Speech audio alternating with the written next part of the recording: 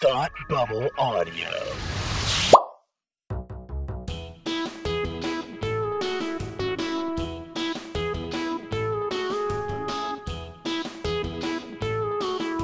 Hi, I'm Kirsty. And I'm Kelsey. And it's time to hate watch with us. Welcome to our show about the things we love and the things we hate and the things we love to hate. And this week, there are a lot of things going on that a lot of people hate, so we decided to bring you something that we love. We're just traveling back in time to a simpler election year. Yeah. Which is wild. Wild. But I don't even want to get into that yet because we had a full-on 911 meltdown situation, and I'm gonna just come in hot and say, pew, pew, pew, pew, pew, pew. Pew, pew, pew. We have a Littlefinger news bulletin here. This is an incredibly important one. Yeah. And do you want to share the news? I feel like you get to, because this was like your breaking news moment. Okay, so I sent Kirsty a Slack today at 1:12 p.m. that featured like no less than 7 911s. Yes. Followed by this link to a Deadline article. And it was a press release about a new film, a romantic drama that will be coming to televisions and/or theaters maybe near you, starring our good friend Sam Heughan. Hot and tall in perpetuity. Yep. Priyanka Chopra, and Celine Dion. And also somehow Celine Dion. But you know what, folks? That's only the tip of the iceberg, if you will.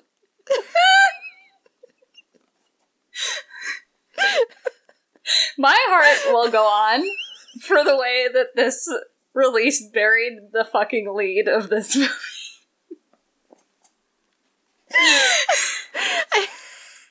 I really want you to read, like, the whole paragraph, because I think the author of this press release, like, did an art here.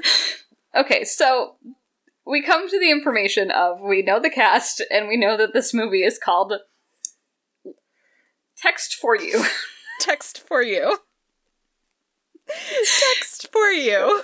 Which, yikes. So, this is the paragraph. It says, this film is inspired by the 2016 German-language box office hit SMS für dich. Unclear, but it sounds like... We speak German. SMS for dick, and I'm going to assume that's correct. Which is based on Sophie Kramer's popular novel. It's about a woman who, to ease the pain after tragically losing her fiancé, starts to send romantic texts to his old cell phone. It turns out the phone number has been reassigned to a man across town suffering from similar heartbreak. The two meet and feel an undeniable connection, but can't seem to leave the past behind. In this English language remake, the music and influence of Celine Dion gives them the courage to take a chance on love again. Like, what the hell? Holy shit! Talk about coming in hot. I'm sitting there reading this and I'm like, okay, strike one. Adaptation of a German adaptation of a novel. Okay. And then we get into some Black Mirror shit. Yeah. Like, oh my god. And then it's just like, the music influence of Celine Dion gives him the courage to take the chance on love again. Like you do. It's a romance film. What do you want? I mean, I've just been, like, plagued by questions ever since I read this. I've thought about this literally all day. Yeah, I mean, like, I told you, like, what came first? Celine Dion, the narrative device, or Celine Dion, the casting choice? Okay, now that I know that this was ultimately from a novel, I think we can actually figure this out. Well, it says the English version will be about Celine Dion, so I suspect... Oh, shit. That there's something there. But, like, also, Celine Dion, are you playing yourself? Or is this like a Cher and Mamma Mia 2 situation? Is this like low-key a musical? Why are you here? Or will there be any dads? I don't know. Questions. Will there be any dads?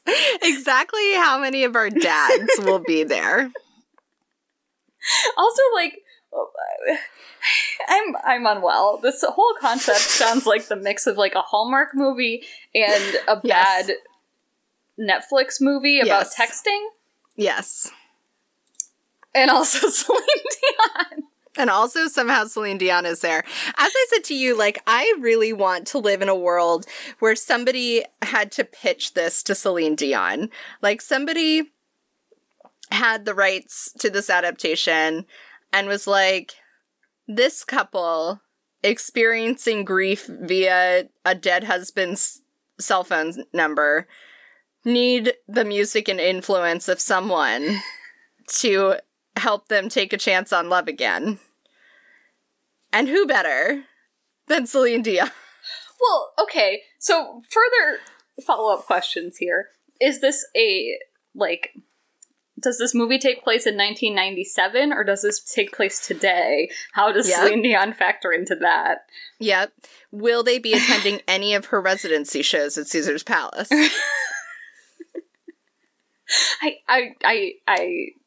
I'm speechless, honestly.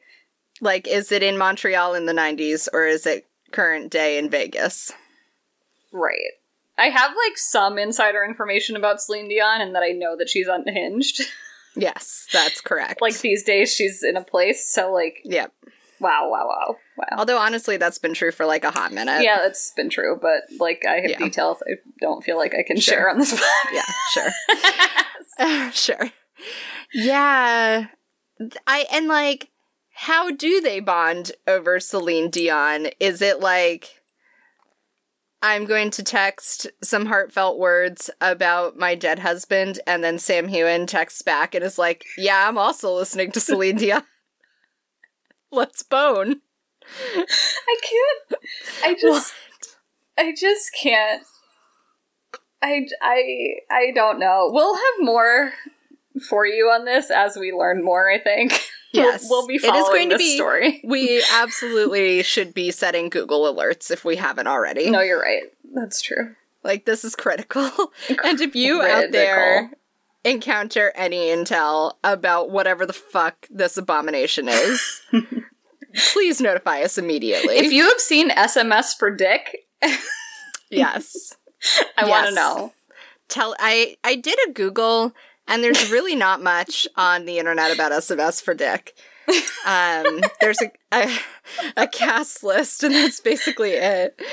I've never heard a working title work more than Text for You, but, like, yikes. Text for You. Text for You. Text for You. Even if that's what the book is called, you are allowed to do better. You are allowed to do better. That's one of the things they let you do when you adapt things. I was this close to using that as a segue line, and then I realized we're in the wrong episode for that. It's fine, it'll come back. Yeah, so... Anyway, let's move on to our real topic, although I'd like to talk about this all day. I do have more that I could say about Text for Dick. Text for You, sorry. In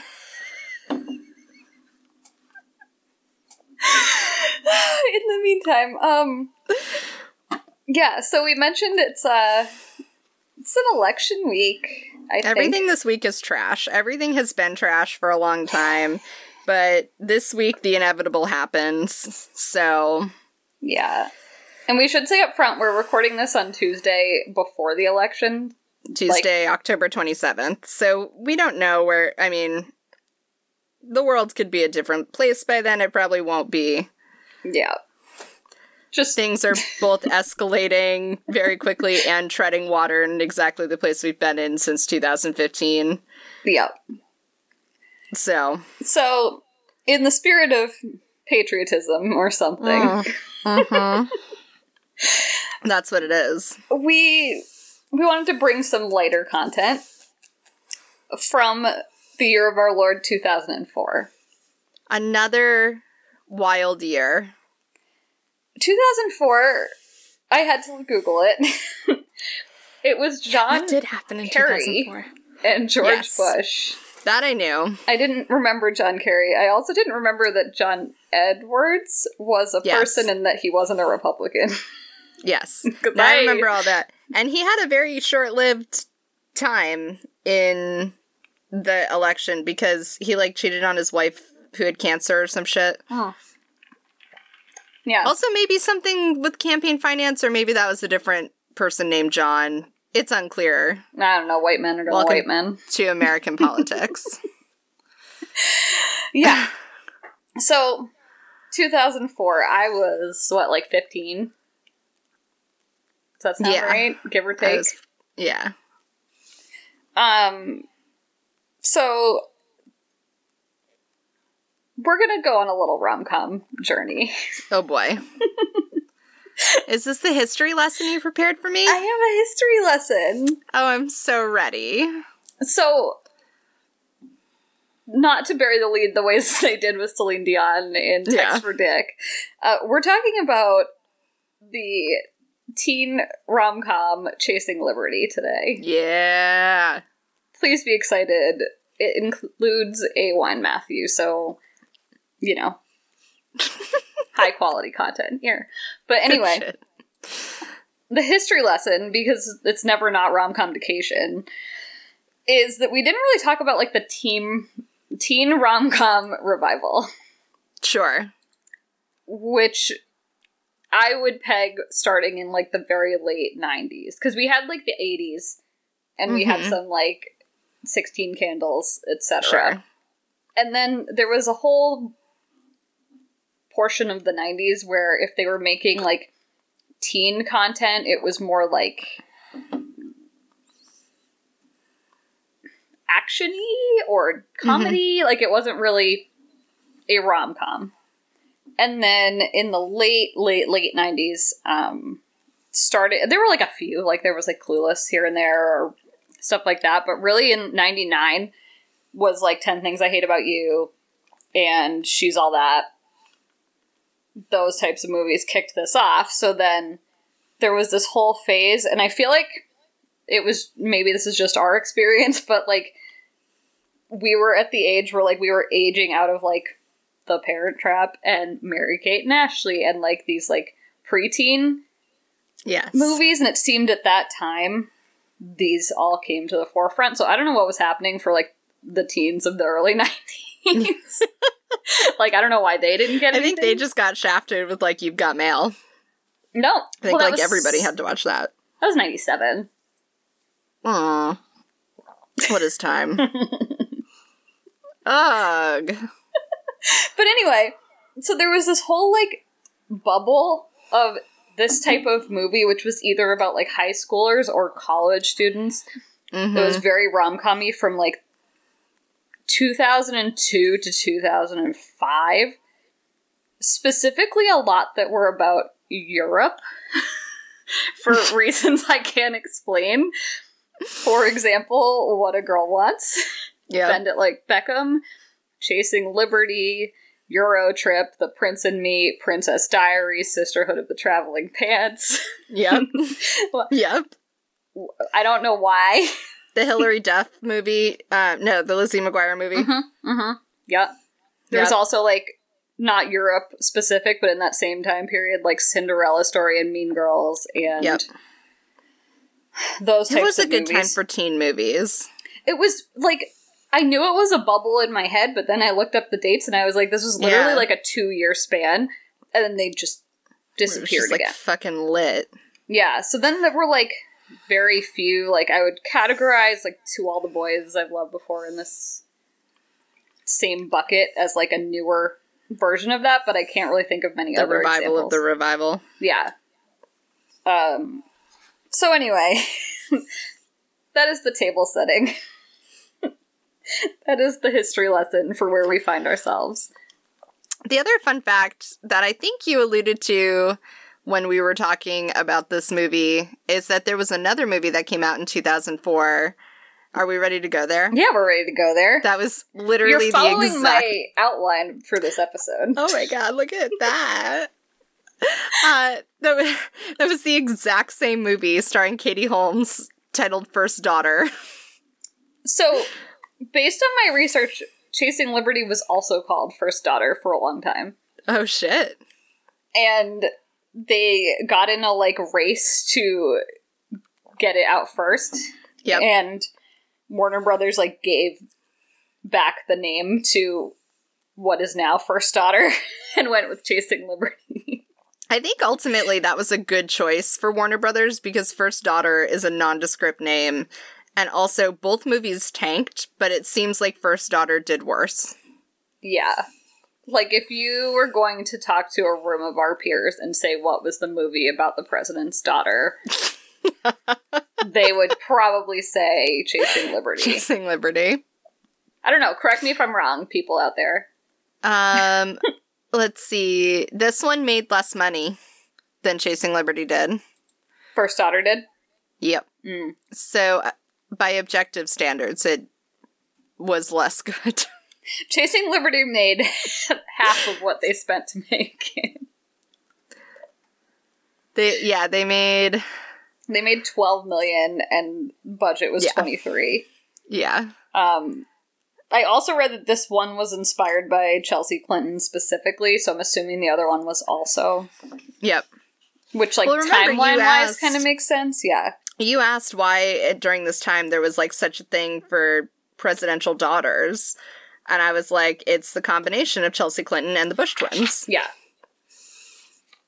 That's all we had going on. That's all we had going on. We had a bunch of presidential daughters all in a row. I'm gonna Chelsea Clinton was up to all kinds of shenanigans. I'm gonna jump to the end of my notes. Oh. I suspect there's a little bit of Princess Diana. Okay, yeah, you mentioned this, so let's talk about this. Security for high-profile governmental-ish figures. Okay, so talk more. Rationalize this more, I think. Well, like, before we have to get into plot a little bit, but since we're talking about presidential daughters, it was just, like, it was under 10 years since she got killed. It was still a thing. Like, you know, people held on to that for a long time. Yes, that's true. Just think people, not me. People. Not anybody on this podcast, but just people, you know. I just can't help but assume that was in mind in someone's head when they were trying to plot a movie about someone associated with a government who was traveling through Europe, who didn't want to be recognized or didn't want any attention from anyone, but actually needed to be protected by people because they were like a target.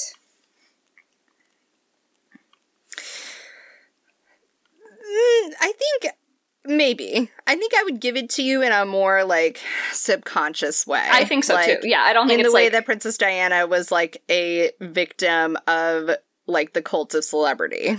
Yeah, and I think this was, like, the peak of that same time frame. Yeah, yeah.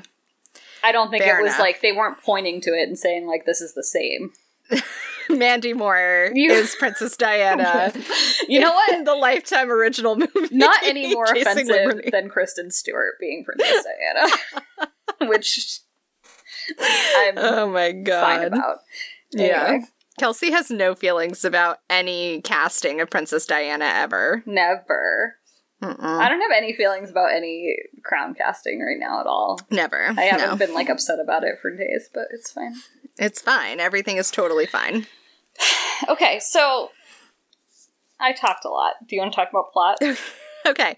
So this movie is about the daughter of a president who is in his second term. So she's been dealing with being the daughter of a president for a fucking long time. And she's 18, and she wants to go on dates with boys. So she has a date, and the boy comes to the White House, and he gets frisked by security, and it's traumatizing because he's an entitled mediocre white boy Mm-hmm. who doesn't seem to believe that he should have to go through security to get to the White House. Yeah. And then they go out to dinner, and his dumb jock friends come and try to pull a prank on them, and the Secret Service think he's pulling a gun, and they all freak out and destroy the restaurant. And she barges in on an important meeting of government people, like NATO, basically, in the Oval Office to be like, Dad, I want to date boys. I'm gonna be a virgin forever. Yes. So then it comes out that her dad is going to be taking a trip to Prague for state reasons. And she negotiates a deal to go to a concert with her friend who's the daughter of a Doesn't matter. French government. Something. Yeah. And she only wants Dad to send her with 2 Secret Service agents instead of, like, the massive posse. That's not the word I was looking for, but it's the only one I had. I don't want my posse to come with me tonight. So he agrees that he'll only send 2 agents. And they go to Prague, and she goes to the concert and is shocked and dismayed to discover that there are many agents. So she runs away from the concert and bumps into a beautiful man on a scooter and makes a dramatic getaway through the streets of Prague on the back of this man's scooter. Who wouldn't? Who wouldn't? Who among us? Matthew Good, getting it since 2004. Is this the short wine, Matthew? No, Or the tall one? The tall. This is the tall one, How okay. dare you? Okay. I'm rusty. It's been a while. I haven't spent much time with the Matthews recently. So, and also, I know we're gonna get to it, but you do have to give me that those bell bottoms were distracting. Right here, men's bell bottoms. It's a full line on my notes. I know we're gonna get there, but so he whisks her away, and they go to a pub, and she gets super drunk. And when she goes to the bathroom, it is revealed that he is also a Secret Service agent. And her father decides that in order to give her a taste of teenage rebellion, he's going to let her run away from home across Europe all weekend. But he's going to send this undercover Secret Service agent with her and not let him identify himself as such to protect her so that she can be free but safe. And then hijinks ensue across all of Europe, and they fall in love awkwardly, and then she finds out that he's Secret Service, and she's betrayed, and then he has to rescue her dramatically. And then, spoiler alert, we get a gender-bent grand romantic gesture. Yep. And then they make out awkwardly in Berlin or something. In London. In London this time. Because he's British. Right, sure. You really, got a lot in there. Yeah. It follows a classic formula of there being 10 times more table setting than actual plot. Yep. It's like the first third is just like, here's everything you need to know. Yep. And the second third is like, well, I guess you're sitting here, so we gotta have some scenes. And then the last third is like, oh, wait, now we have to resolve the story. Oops. Yeah. Yeah. So, it was interesting watching this. It had been a while. Had you seen it before? I had never seen Okay. it. And we talked about it back in the day when we did Rom-Com Education. Can't remember at this point now what the outcome of that conversation was, but it was on your syllabus. Yeah. So there was something you wanted me to get out of it. I think, it was just a pinnacle, teen Sure. rom-com situation. But Yes. my, nostalgic memory of this movie, besides Matthew Good being hot, which stands strongly, was, I had loved it And it was partly because it was, like, a more mature, like, rom-com than, like, kids' movies or... Sure. You know, there was, like, low-key some banging happening. Yep. Yeah, she does get naked in front of him multiple times. Yeah. So it was, like, it felt... I mean, this is what, PG-13? Yeah. PG-13. It was age-appropriate, but it felt, like, a little bit more, I don't know, grown up. Grown up. When I watched it as a 15-year-old. And when I watched it as a 31-year-old, this movie is, like, mostly about gaslighting. Yes. A little bit about betrayal. Yes. And a little bit about Matthew Good getting a really fucking awkward job that yes. is uncomfortable for everyone. And Matthew Good seems to be the only person in the entire film who, like, notices that this whole fucking thing is buck wild. Yes. Like, even, like, Mandy Moore gets mad about it, but then she's, like, wants to still date him at the end of all of it. And he's the only one who clearly from the beginning is like, pump the fucking brakes. You want me to do what? Like, I definitely had a similar reaction to, like, when I realized as an adult that, like, the Parent Trap would generate a lot of, like, trauma. Yes. Yeah. Like, similar here where, like, the trust issues that would have been generated between her and her parents. Yeah. And her and this man. And her and, like, all of her PPOs, like... Yep. Yep. Yeah. They try to, like, they scrape the surface of that for narrative reasons. Yes. But wow. They're definitely trying to sell it like a zany setup. And it is one of those things where, like, it's not zany. It's oops. It's oops. Like... It's really a gray area, huh? Yeah, it's like, it doesn't feel super rewarding when they're in love at the end, because it's like, for both of them, it feels murky. Like, it's like Stockholm Syndrome on both sides somehow. Yeah. Like, they're both prisoner in this situation. Like, I don't really fault them for liking each other, but, like, boy, those circumstances make that problematic. Well, I mean, that's the thing. It's like I think they fell in love, and we're throwing this around loosely. Like, yeah, you know, this is like have the benefit of the doubt there, or you can buy in. Well, it's like they fell in love, but then if you did a Where Are They Now, like they definitely broke up like a year later. Yeah.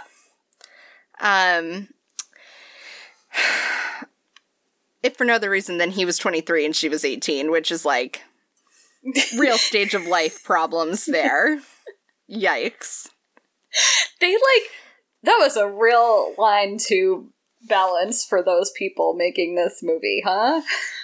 Yeah, well, I mean, this was, like, also the time of, like, Barely Legal and yeah, whatnot, but they, like, reiterated several times that she was 18. Yeah, so everything was just cool. Yeah. But anyway, because... like, the thing that's tricky is that it's, like, not so much that they love each other, but that they've now been through this thing together. Mm-hmm. You know, like when you bond with someone who you would have no other connection with. Yeah. Except that you've just lived through this significant life event. And that's what this felt like, which makes it really hard to root for them as a couple, because it's not like you guys are soulmates who only met because of cosmic circumstances. It's like you guys are traumatized and only you can understand what happened in that 3-day span. Yeah. And, like, there's so much miscommunication. There's so much of, like, her thinking that there's romance happening and him being like, I don't want this to be my job, but I'm stuck doing this job that's really uncomfortable. Yep. There's, like, some workplace sexual harassment. Yep. That's also an entire plot. There's an entire plot that's literally just workplace sexual harassment that somehow ends in consensual boning. Mm-hmm. And I have 10,000 questions about...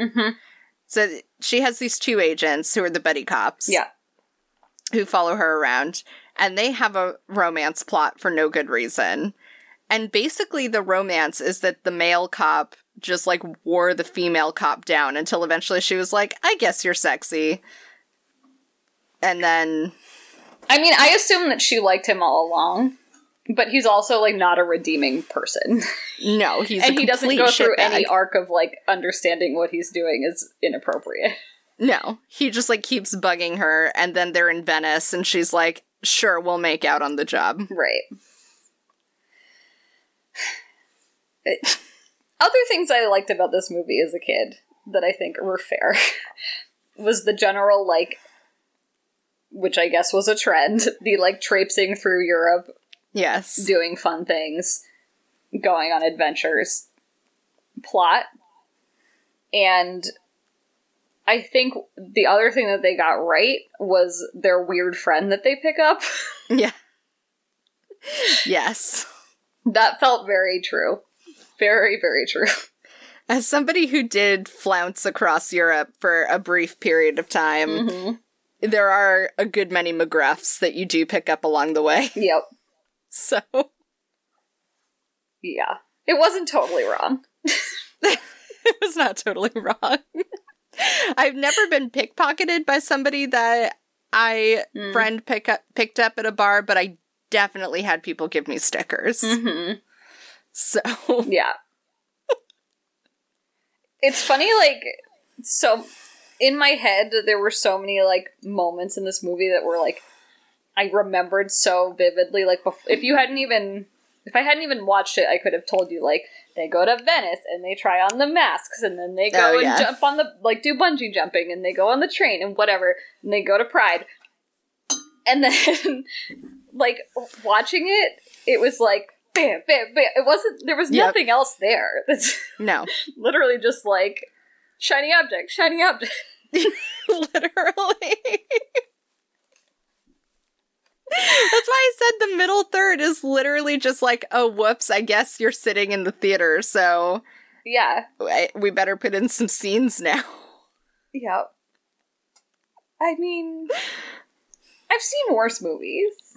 I have seen worse movies, yes. My takeaway from it as a 30-year-old woman is I had so many, like, borderline post-traumatic flashbacks of mid-2000s fashion. Mm-hmm. Mm-hmm. That shaggy fucking haircut. Yep. Let me tell you how many bad haircuts I had trying to get the shaggy haircut. Oh. So many. Her lip gloss be poppin'. And, like, the number of shots of women from behind running in slightly too big low-rise jeans. Yep. Yeah. Like, wow. It really paints a picture. Yes. Of a time. Yeah. That was, like, I know this joke has been made a lot recently, but it was, like, a good time to reflect on how much that time was all about informal wear. It's literally just, like, jeans and t-shirts were the only fashion. Yes. I'm pro that being the only fashion, but... I mean, it's, like, fine. Preferably obviously. in a higher rise. A much higher rise. A much, much higher rise. And a much longer t-shirt. Yes. I think.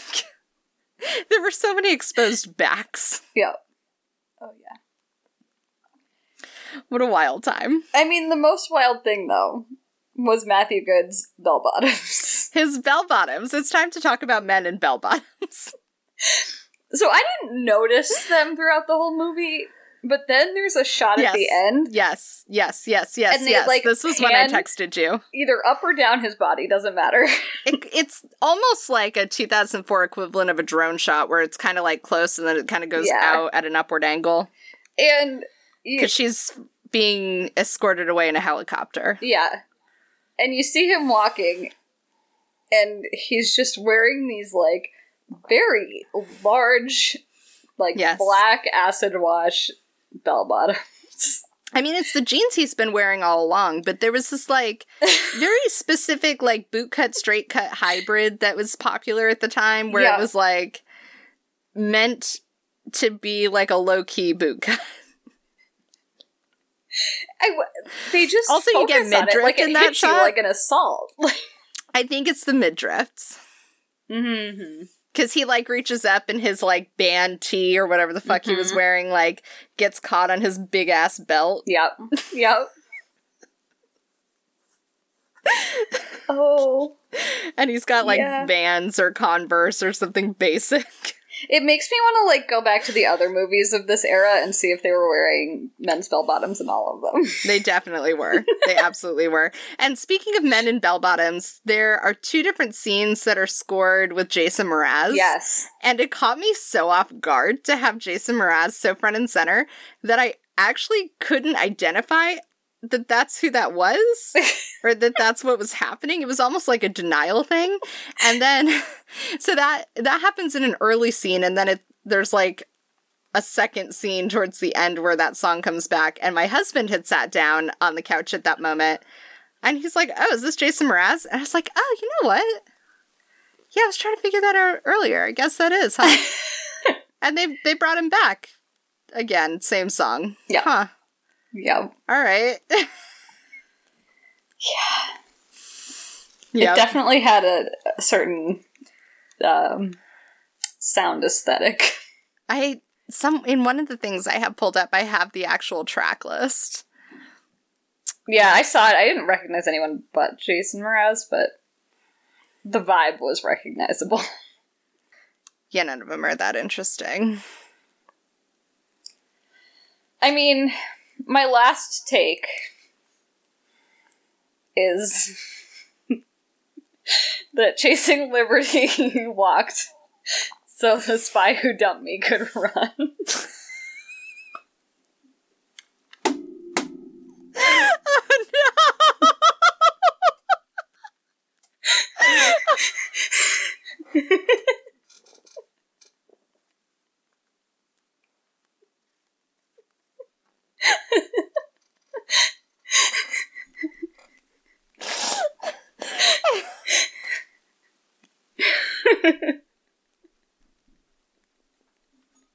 Don't look at me.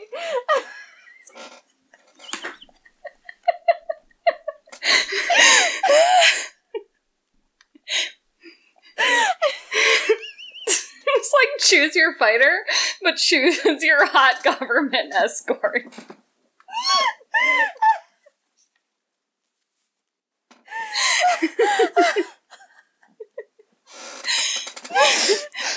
I'm processing it in waves.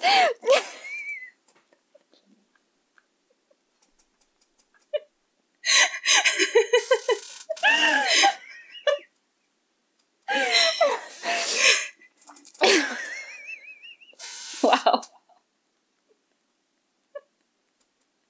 I wasn't ready.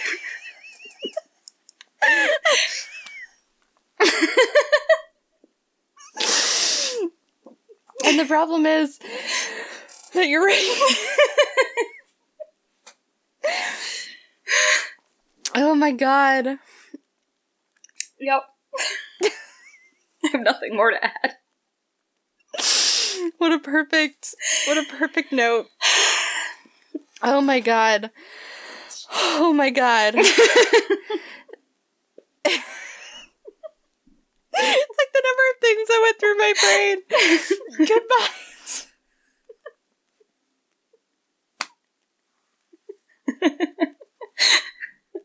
Oh no. She's so broken. I'm thinking of it.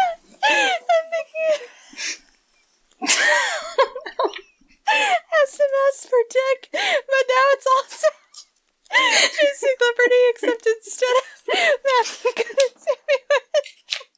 And he's wearing bell-bottoms. Yep. Yep. I can't. We're gonna leave you with God. that picture.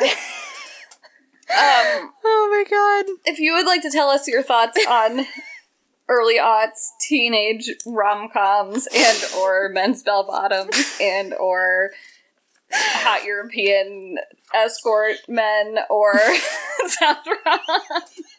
But it's so right. The thing about it is that's basically what the president did.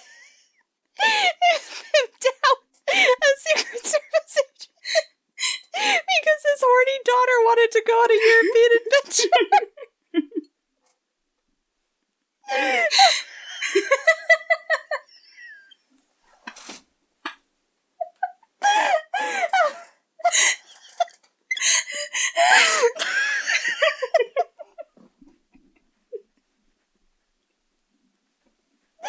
Okay. It's okay. Okay. Please contact us.